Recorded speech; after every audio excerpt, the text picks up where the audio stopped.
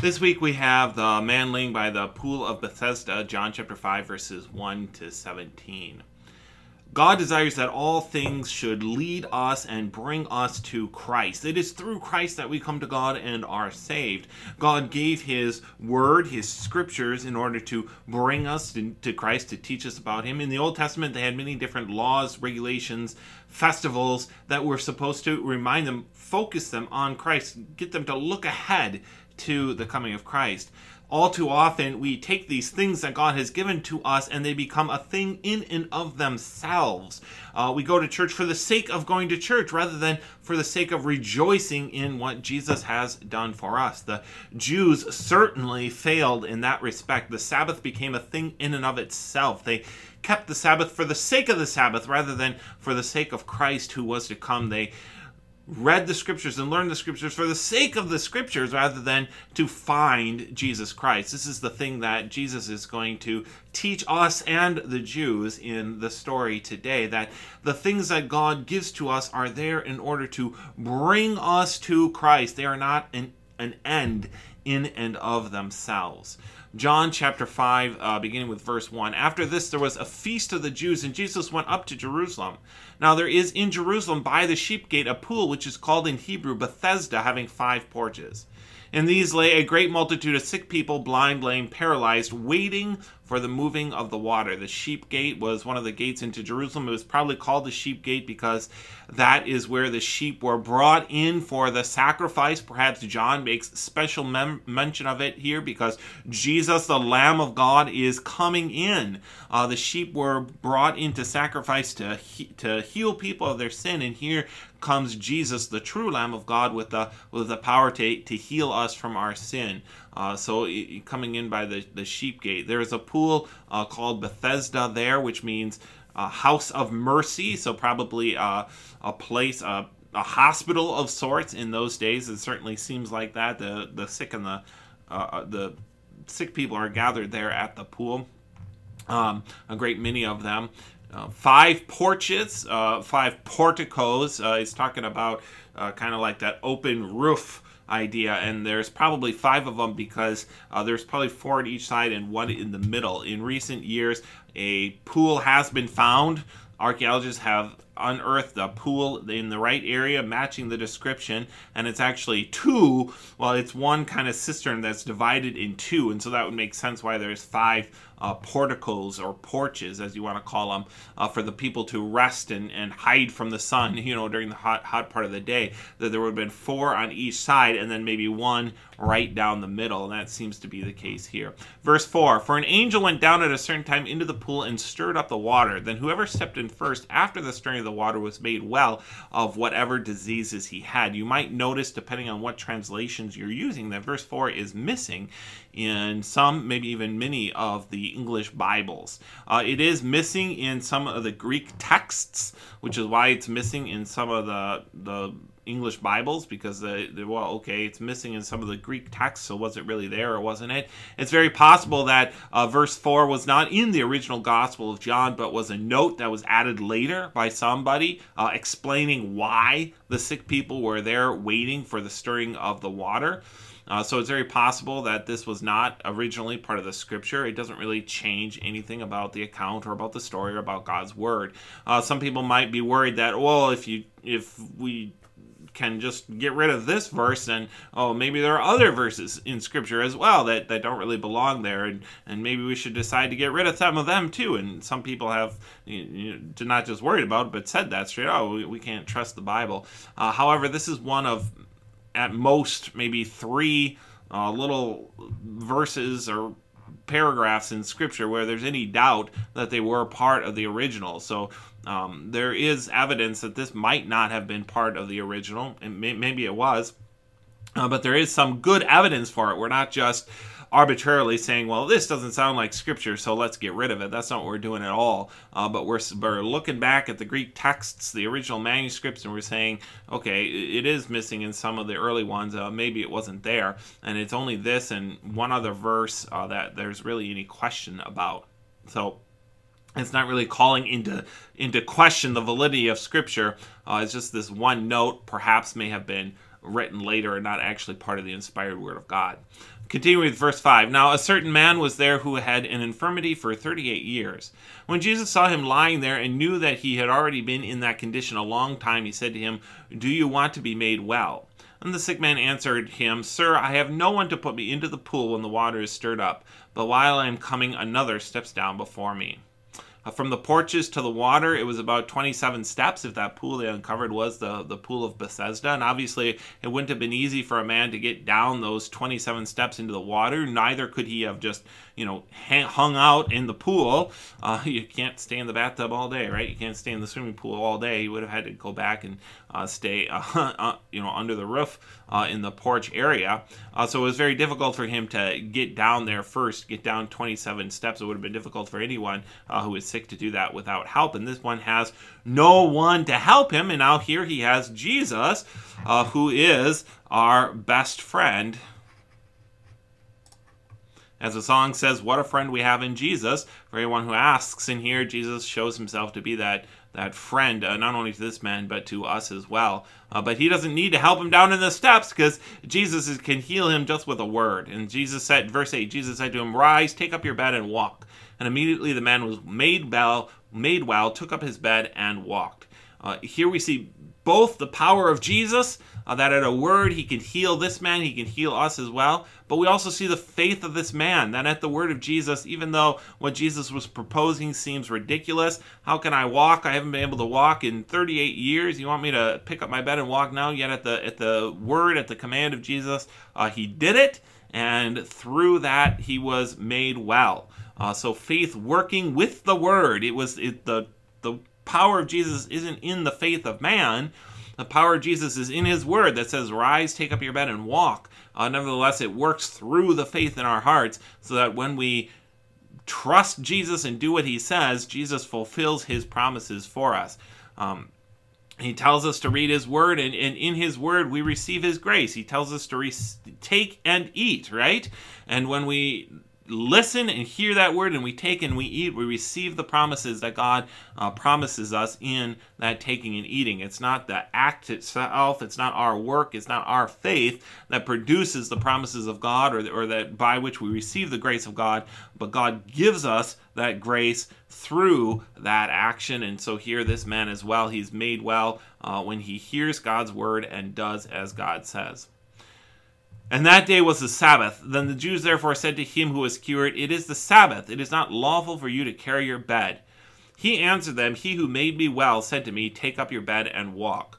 We go back to Jeremiah. Jeremiah warned the people of Israel very adamantly. "Thus says the Lord, take heed to yourselves and bear no burden on the Sabbath day." I'm reading from Jeremiah 17:21-22. "Bear no burden on the Sabbath day, nor bring it in by the gates of Jerusalem, nor carry a burden out of your houses on the Sabbath day, nor do any work, but hallow the Sabbath day as I commanded your fathers." So back in the time of Jeremiah, the prophet was very adamant. You must not carry anything on the Sabbath. And the Jews are thinking about that. They're thinking about the prophet Jeremiah. They're saying, this is wrong. God's word says it is wrong. However, they're not really thinking about God's word, are they? The context makes it very clear that the people that Jeremiah were talking to were clearly doing work on the Sabbath day. They were bringing things into Jerusalem to sell. They were taking things out of Jerusalem that didn't sell. They were carrying money back to their houses. So instead of honoring the Sabbath day as a day of rest and a day of worship to the Lord, they were carrying burdens for work, for profit, for money. What we have going on in this man's case is very different, isn't it? The whole purpose of the Sabbath day was to rejoice in the Lord and in all that he has done for us. This man is rejoicing in what the Lord had done for him. He was an invalid for 38 years, and now after 38 years, he gets to go home. What could be a better thing to do on the Sabbath than to praise the Lord as he goes home healed and bring his bed home finally? What a joyful thing to do. One might have asked the Jews who were criticizing him for carrying his bed home, one might have asked them, well, is it lawful to carry a harp on the Sabbath with which to praise God? And undoubtedly they said, well, yes, you could carry a harp to sing praises to God, and why not can this man then carry his bed praising God for the things that God had just done for him? This was not a violation of the Sabbath at all. This was a fulfillment of the Sabbath, as this man rejoiced in the things that God had done for him and is finally able to go home after 38 years. But the Jews are too focused on the law to understand the fulfillment in Christ Jesus and the joy that ought to be ours through what God has done for us. The man here, however, he has an even better response to the Jews even than that. He says, "He who made me well said to me, 'Take up your bed and walk.'" When I first read this, I thought, well, he's tattletaling on Jesus. Why would he do that when the man made him well? But that's not really what he's doing at all, is he? He's really putting the Jews in their place. Because the man's point is, if the man had the power to heal me, he also has the authority to tell me that it's okay to carry a bed on the Sabbath. And the Jews are kind of put in their place. They are kind of stumped what to say next. And so they don't even bother to answer the man. Rather, they look for Jesus and they say, well, who is this man who made you well?